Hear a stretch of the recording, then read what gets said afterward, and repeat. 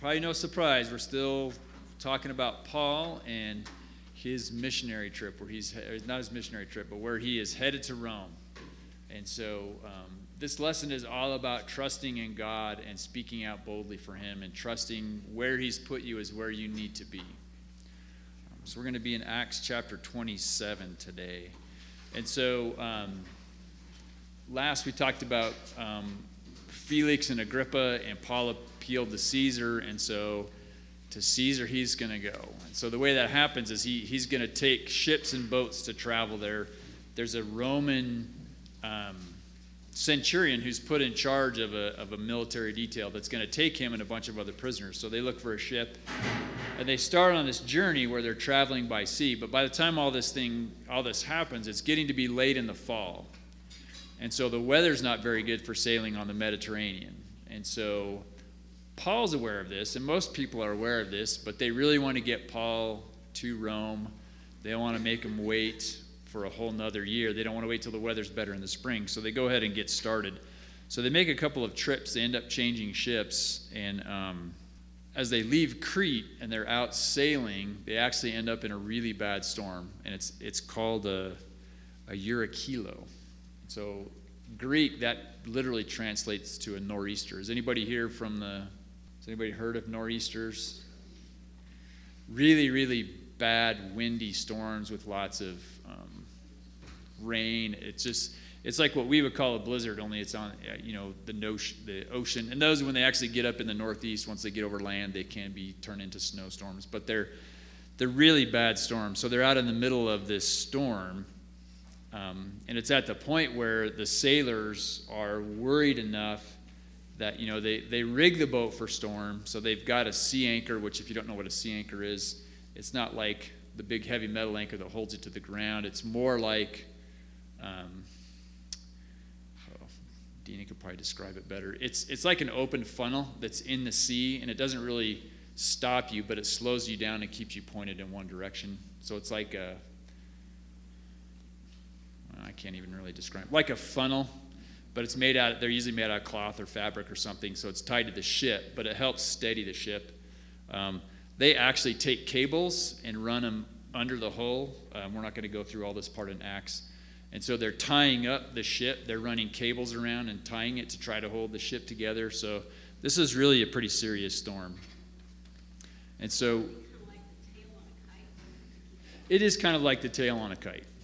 But it's actually like a fabric funnel, so as it lets this ship move, but it really what it does, it has its drag, and so with drag on the end of it, it keeps the boat pointed in a certain way, so it'll let the ship move.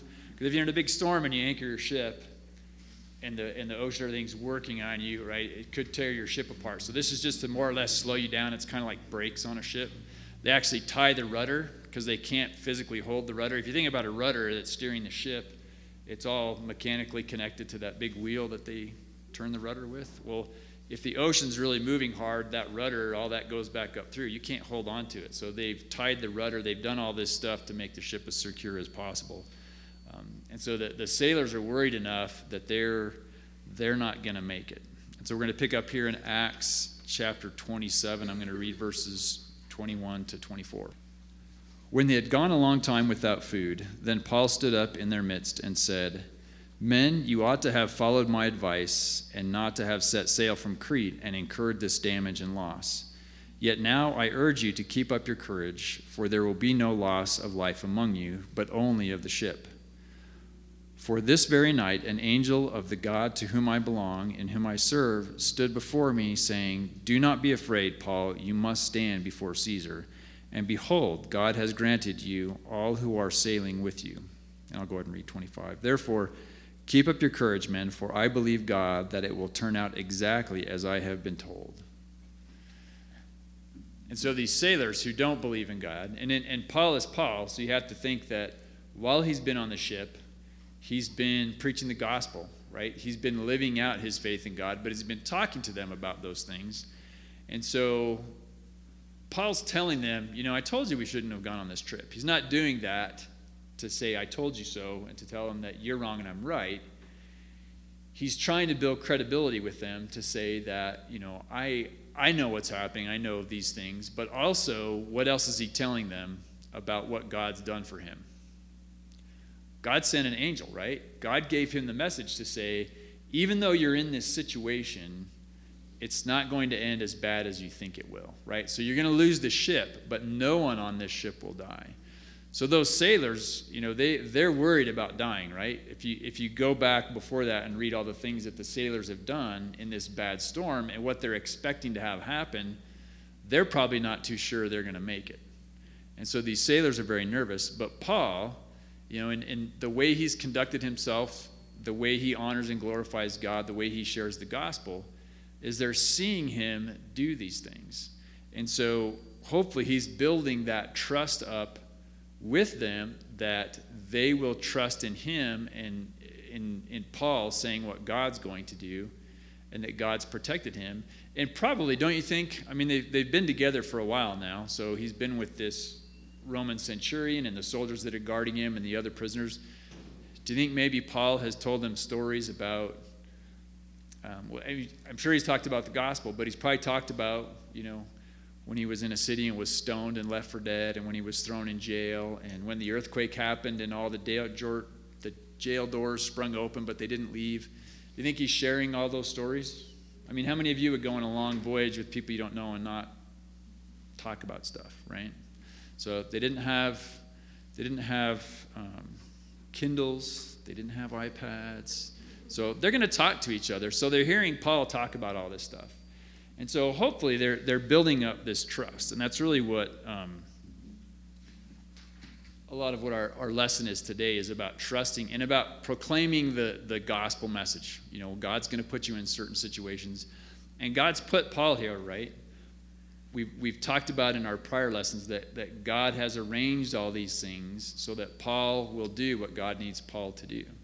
Even all of Paul's life, Paul was set up, and his life as a Jew and how he was raised made him a very good witness, because he was someone that if you knew Paul before he was saved, you would have a very hard time believing that he's now espousing the gospel, that he is serving God, that he's doing that, because he fervently fought against the gospel until he was saved.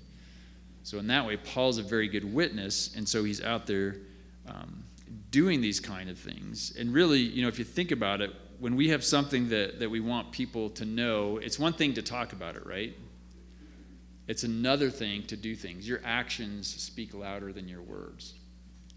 And so one of the things I think to draw from this, to watch Paul, right? Because Paul also probably is somewhat nervous. He does have the advantage in that he's lived through many trials that God has taken him through that were, in fact, life-threatening, all the things that have happened to Paul. And so he has that experience, right? Just like some of us here that are mature Christians and have had to go through some very serious trials, and God has walked us through those, and we can look back and see that. We have that advantage over someone who's a pretty new Christian, who maybe is just learning to trust God and has just learned the gospel, has just given themselves to Christ. And so they're not so sure. And so Paul's trying to show them this example. And there's a good scripture that talks about this, and it's in James. So let's turn to James chapter 1. And we're going to start in verse 22. So James chapter 1, starting in verse 22. But prove yourselves doers of the word, and not merely hearers who delude themselves. For if anyone is a hearer of the word and not a doer, he is like a man who looks at his natural face in a mirror. For once he has looked at himself and gone away, he has immediately forgotten what kind of person he was. But one who looks intently at the perfect law, the law of liberty, and abides by it, not having become a forgetful hearer, but an effectual doer, this man will be blessed in what he does.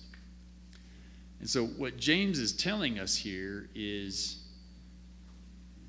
it's good to hear God's word, right? That's how people's hearts are changed. That's how we learn and grow. But you just can't hear it. You need to put it into practice in your life. And Paul's a good example of doing that, right? So you can come here every Sunday morning and listen to me talk about the different stories in Paul and all these things. But if you don't take that and internalize that and use it to change your life, does it do you any good? Right? It's like you can go to the grocery store and you can get all the ingredients to make a cake, and you can go back to your house and you can put all those ingredients on the counter, but unless you start mixing and putting together and preheating the oven, right? Unless you do something with it, do you ever get cake? No. Okay. So, not to say you're saved by works, but once you're saved, it should be evident by your actions, right? Once you have the ingredients and the knowledge that God gives you, right? And it's the word, it's fellow believers, it's the situation that God puts you in, you got to do something with it, right? And so Paul, in every circumstance, it doesn't matter where he's at. He's preaching the gospel. He's encouraging people. He's trying to do these types of things, right? And Paul knows most of these sailors, they're not believers yet. But, I think, and part of it comes out from the lesson, is that Paul's thinking that this is awesome because instead of them all dying, and Paul probably, because he knows God has told him, even before the angel came and said, you're going to make it to Rome with everybody else, Paul's confident God's going to get him to Rome. And Paul doesn't know how, because it hasn't worked out so good so far, right? Because probably back in Crete, Paul's thinking, well, I know we shouldn't go sailing, so I'm going to tell these guys, maybe they'll wait and I'll get to stay here in Crete and I get to preach to the people in Crete and share God's word for 4 or 5 more months. But then in God's will, the centurion who doesn't want to wait any longer talks to the ship's captain. Nope, we're going. And so Paul's like, how's God going to work this out, right? But Paul's confident he's going to make it. These other folks probably aren't. So Paul's able to live that way, right? Paul's being a doer of the word. He's being encouraging and he's showing these folks. And so it's just one of those things I think we need to keep in mind is we can read the word and we can do those things, but if it's not changing our lives, there's something that we're missing. Right. And that Cheryl brings up a very good point. Being confident and having that knowledge. And where does confidence come from? Think of something that you're confident at doing. How did you get that way? Practice, right? Living through it, right? I mean, right.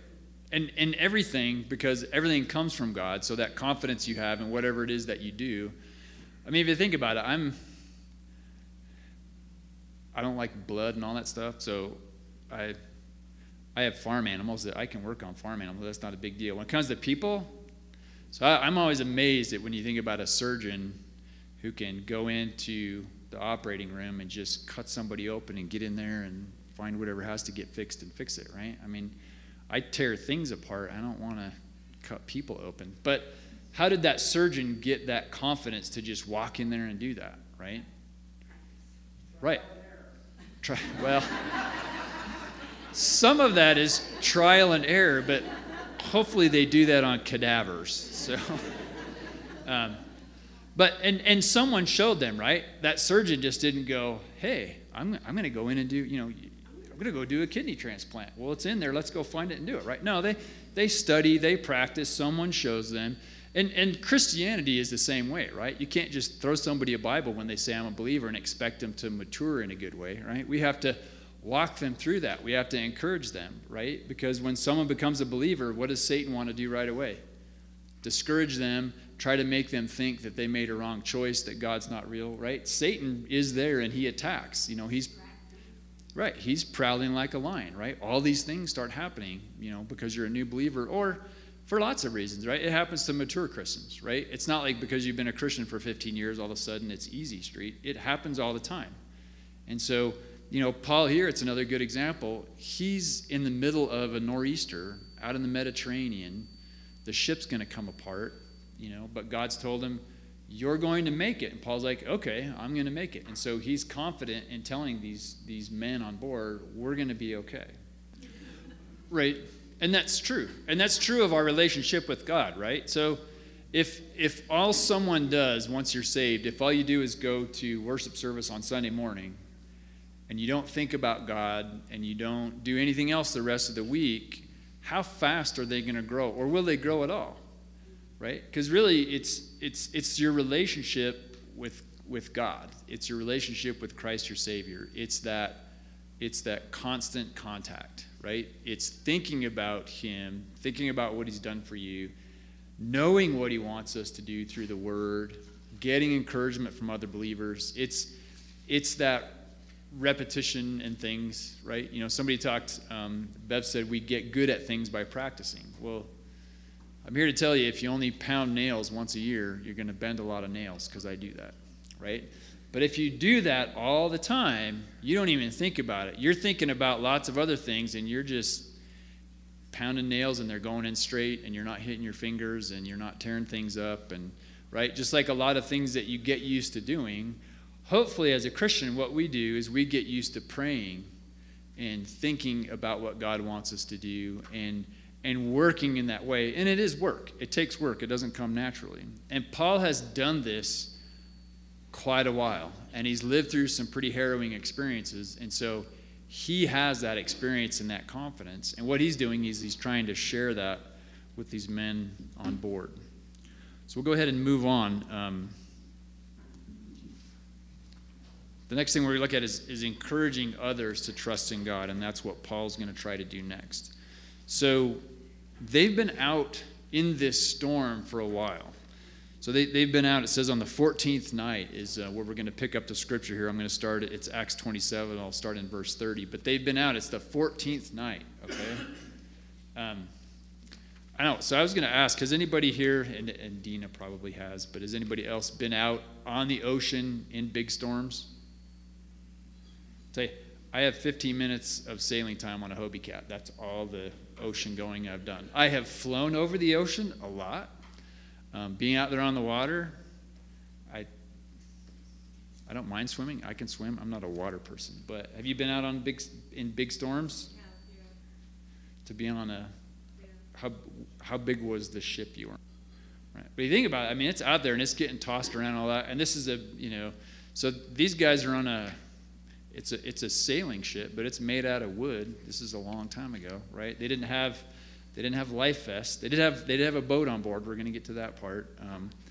But it's pretty scary. So they're out there, and they're coming up to some land, and they had already started putting out anchors to try to secure the boat. Okay, so they're taking more action to try to keep the boat where it is until it gets light enough that they think they can get into this island. And so we're going to pick up here. It's Acts 27, verse 30.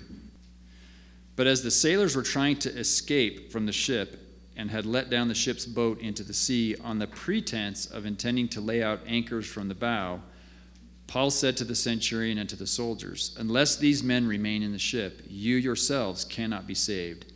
Then the soldiers cut away the ropes of the ship's boat and let it fall away. I'll read till 38. Until the day was about to dawn, Paul was encouraging them all to take some food, saying, "Today is the 14th day that you have been constantly watching and going without eating, having taken nothing. Therefore, I encourage you to take some food, for this is for your preservation. For not a hair from the head of any of you will perish." Having said this, he took bread and gave thanks to God in the presence of all, and he broke it and began to eat. All of them were encouraged, and they themselves also took food. All of us in the ship were 267 persons. When they had eaten enough, they began to lighten the ship by throwing out the wheat into the sea. So here Paul's really trying to encourage them. And so they've been out in this storm. And if you think about it, in really heavy seas, they can't prepare any food. So if they've eaten anything, it's just what they could grab and eat, right? So they're probably hungry, which doesn't help with their attitude. And I don't know about you, but I always, if I don't eat fairly regularly, I get pretty crabby. So they may very well be pretty crabby. But the sailors had pretty much had enough, right? And so they're to the point where they're telling them, we're going to go put some more anchors out, and they're getting ready to get in the boat. They were going to leave in the small boat and just let everybody else on the ship fend for themselves. But Paul knows this is going to happen, and so he talks to the centurion, right? So what's the centurion's job for these prisoners?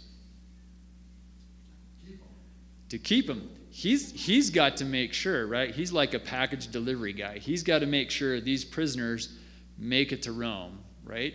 And the Roman soldiers, when they're guarding prisoners, they had pretty stiff penalties if the prisoners escaped, right? Because what they didn't want was for the prisoner's family maybe to bribe the guards to let them get away on the trip or something, right? Because this is a very long trip. They're not going across town. They're on these sea voyages, and they're gone for a long time. So this centurion and the soldiers know if they don't show up with all the prisoners and they don't have a very good reason why they're not there, then they get in trouble, and they could actually be put to death. That was Roman law. So the centurion does not want anything to happen to these prisoners if it's at all possible. He wants to try to deliver them. And so he orders the rope for basically the lifeboat, the extra boat that they have on the ship. They cut the ropes that are holding that, and so that falls away in the ocean, and it's gone. So now nobody can get off the boat. And so Paul sees this happening, right? And that's probably demoralizing for those sailors who thought, well, forget these guys, I'm going to get away, right? So now everybody's still on the boat. But what did God told Paul? Everybody on that boat would make it, right? Everybody would survive to get to shore. So Paul's confident in that. So he's trying to share his confidence by encouraging the people on the boat to say, look, this has been an ordeal. This has been tough. Why don't you get something to eat? Let's try to get your spirits up. You're going to need your strength. And then when it gets to be daylight, we think we can make it in, okay? And so that's what they're doing. And you'll notice, too, that as Paul's doing that, Paul doesn't just say, here, eat. Paul, he's not praying silently for his food, right, for breaking the bread. Paul is praying and praising God and breaking bread and showing that, modeling that, really letting them know he's still trusting in God. He's not trusting in his ability to swim to shore. He's trusting in God's ability to save them all. And so it's that encouraging thing, that Paul really understands that his faith is strong because he's gone through trials. He's trying to help them know who God is and to share his confidence and that encouragement that he has, that he knows things are going to work out really the way that God is saying that. Even if they don't believe it, Paul believes that, and he shows that confidence. And so hopefully they're being encouraged in that way. And so we're going to continue on here with Acts 27. I'm going to read 39 to 44. When day came, they could not recognize the land, but they did observe a bay with a beach, and they resolved to drive the ship onto it if they could.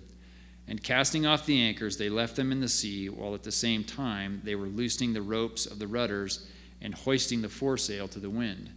They were heading for the beach. But striking a reef where two seas met, they ran the vessel aground, and the prow stuck fast and remained immovable, but the stern began to be broken up by the force of the waves. The soldiers' plan was to kill the prisoners so that none of them would swim away and escape. But the centurion, wanting to bring Paul safely through, kept them from their intention and commanded that those who could swim should jump overboard first and get to land, and the rest should follow on some planks and on other various things from the ship. And so it happened that they were all brought safely to land. So, pretty exciting conclusion to this little part of Paul's journey to Rome, right? So they think, it looks like things are going to be okay, right? The sun's starting to come up. They're starting to be able to see things. They're confident enough that they're cutting loose the anchor so the ship will move. They're heading in. It looks like things are going to be great. And then, wham, they hit a reef or a sandbar or something, right? And so the prow's the front of the ship. The stern's the back. And so as they're running in, the front hits, right? And so if you think about the shape of a boat, the prow is kind of pointy, right? So it cuts through the water. What does the stern usually look like? Flat, right? Because it's behind, and the rudder's back there. So if you think about that, this boat now with these heavy seas and all the waves are crashing in, the front's stuck in a sandbar, and the big flat back is getting pounded by the waves. How long do you think the boat's going to last? Not very long, right? And so the soldiers are thinking, we don't want anybody to get away, and so we're going to kill the prisoners so that nobody escapes, and then at least we don't get in trouble, right? But the centurion at this point believes enough in Paul and what Paul's been doing that the centurion who's in charge of the other soldiers says, nope, we're not going to do that. We're going to follow what Paul says. He's been right so far, so we're going to let everybody that can swim to shore. So those who can swim start jumping off the boat and are swimming to shore. And so the ship gets destroyed, right? But in doing that, how has God provided for everybody? Think about it. The ship's getting torn apart. What's floating in the water? Right. So people who couldn't swim were able to grab onto some of the broken pieces of wood and things, maybe barrels, whatever, and they could float into shore. So in that way, what God's angel told Paul came true. Everybody survived and made it to shore, even those who couldn't swim.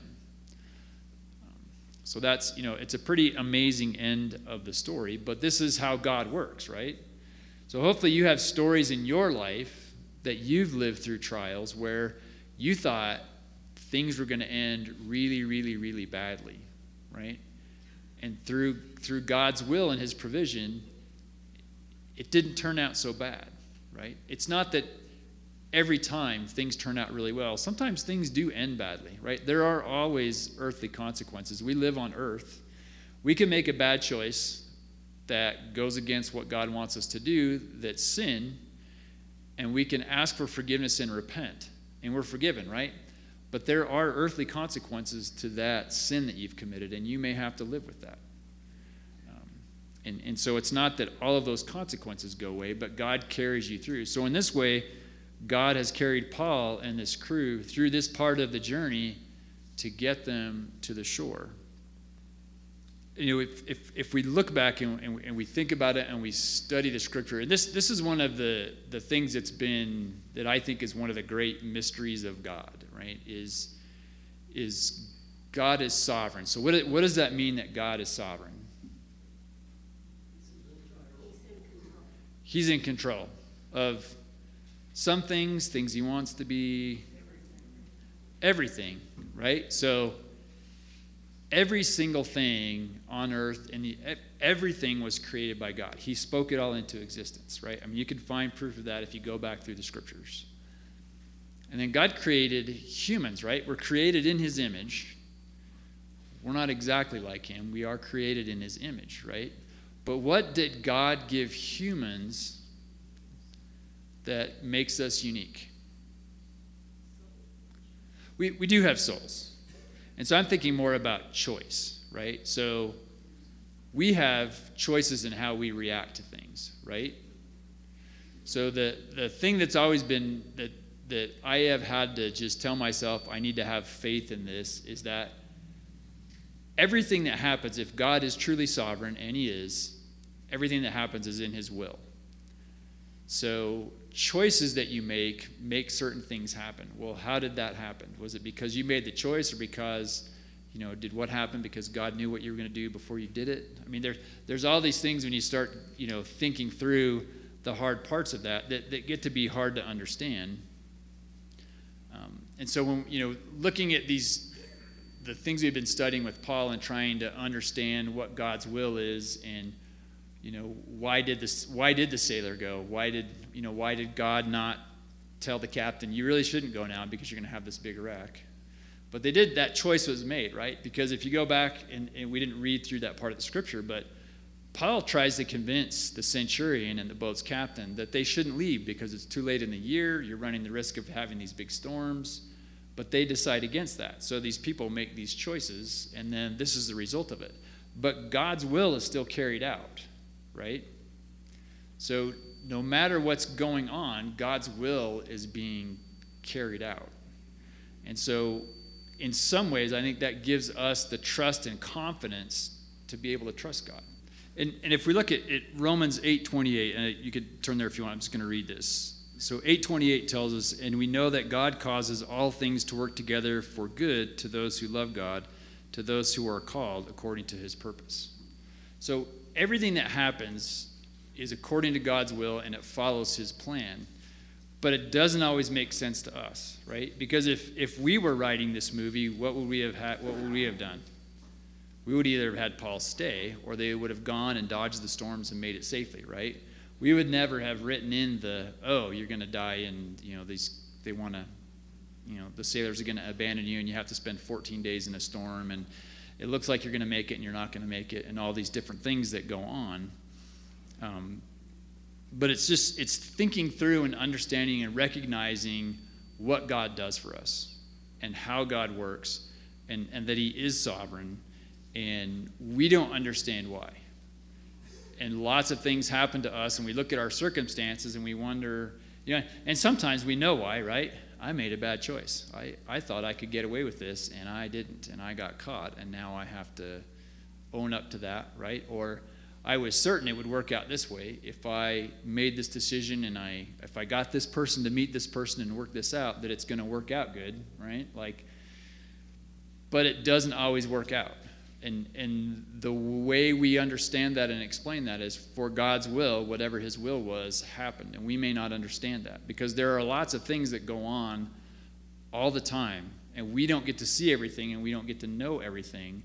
But God does see everything and he does know everything. And so we just have to have that trust and faith in him that we can follow where he wants us to go and do what he needs us to do and have the confidence that it's where he needs us to be. When I think through this, you need to know and understand the Bible and have good theology. You need to understand what's happening and why. Your motivation has to be right. There are a lot of people in this world who do a lot of good things in the world, but they do it for the wrong reasons. They do it for their own glory and honor. They do it to become wealthy.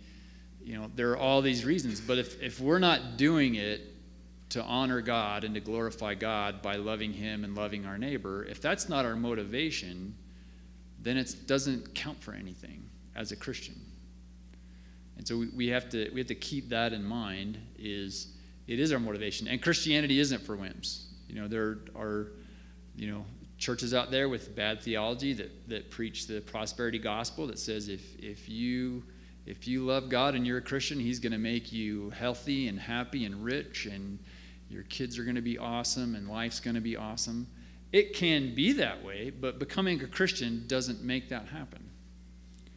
And so, if your theology is all skewed, and you can pick little bits of verses and things out of the Bible to say whatever you want to say. The Bible is an entire document that's inerrant in its whole part, but you have to take the whole part, right? And that's something with Christianity. We can't pick and choose. We can't say, well, I believe this part, but not that part, right? Because as humans, what's our tendency to do? We're going to believe the parts that are good for us. I like all this good stuff. I like that I get to go to heaven. I like that God's going to do these things. But, there's God. God is one of his attributes. He's a just God, right? And there really is the wrath of God. And you don't want to incur the wrath of God. You don't want to be a child of wrath. You want to be a child of God. You want to be saved, right? So just like, God's not just about heaven. God's about hell. There has to be a consequence. There has to be a reason. All that stuff is in there. And God explains all that in the Bible, but we have to be ready to work through that and deal with that. And Paul's a good example, and Paul features pretty prominently through all this. But what's one thing that Paul consistently does? Does Paul say, look how good I am? Paul always points to God. Paul always gives glory to God. Paul always says, I'm here because God's put me here, and I can do this through God's strength, and God did this for me.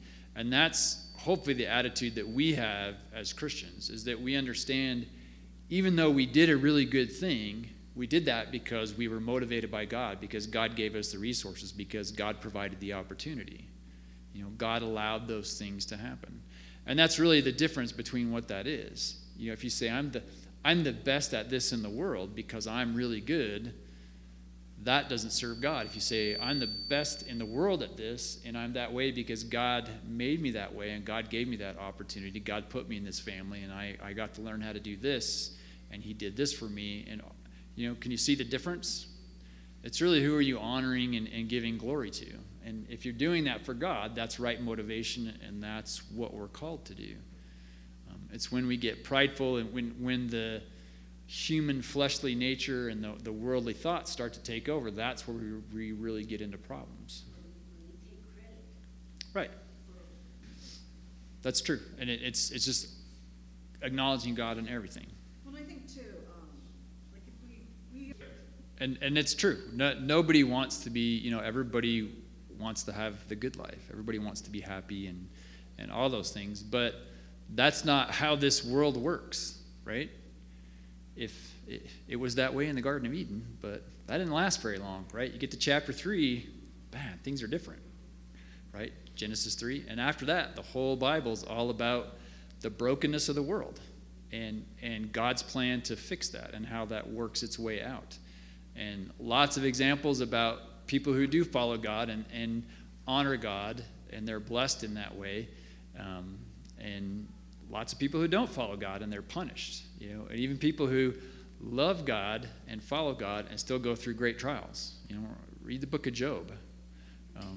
Job lived through a lot because he honored God, but he never cursed God. He never gave up on God. He continued to follow God.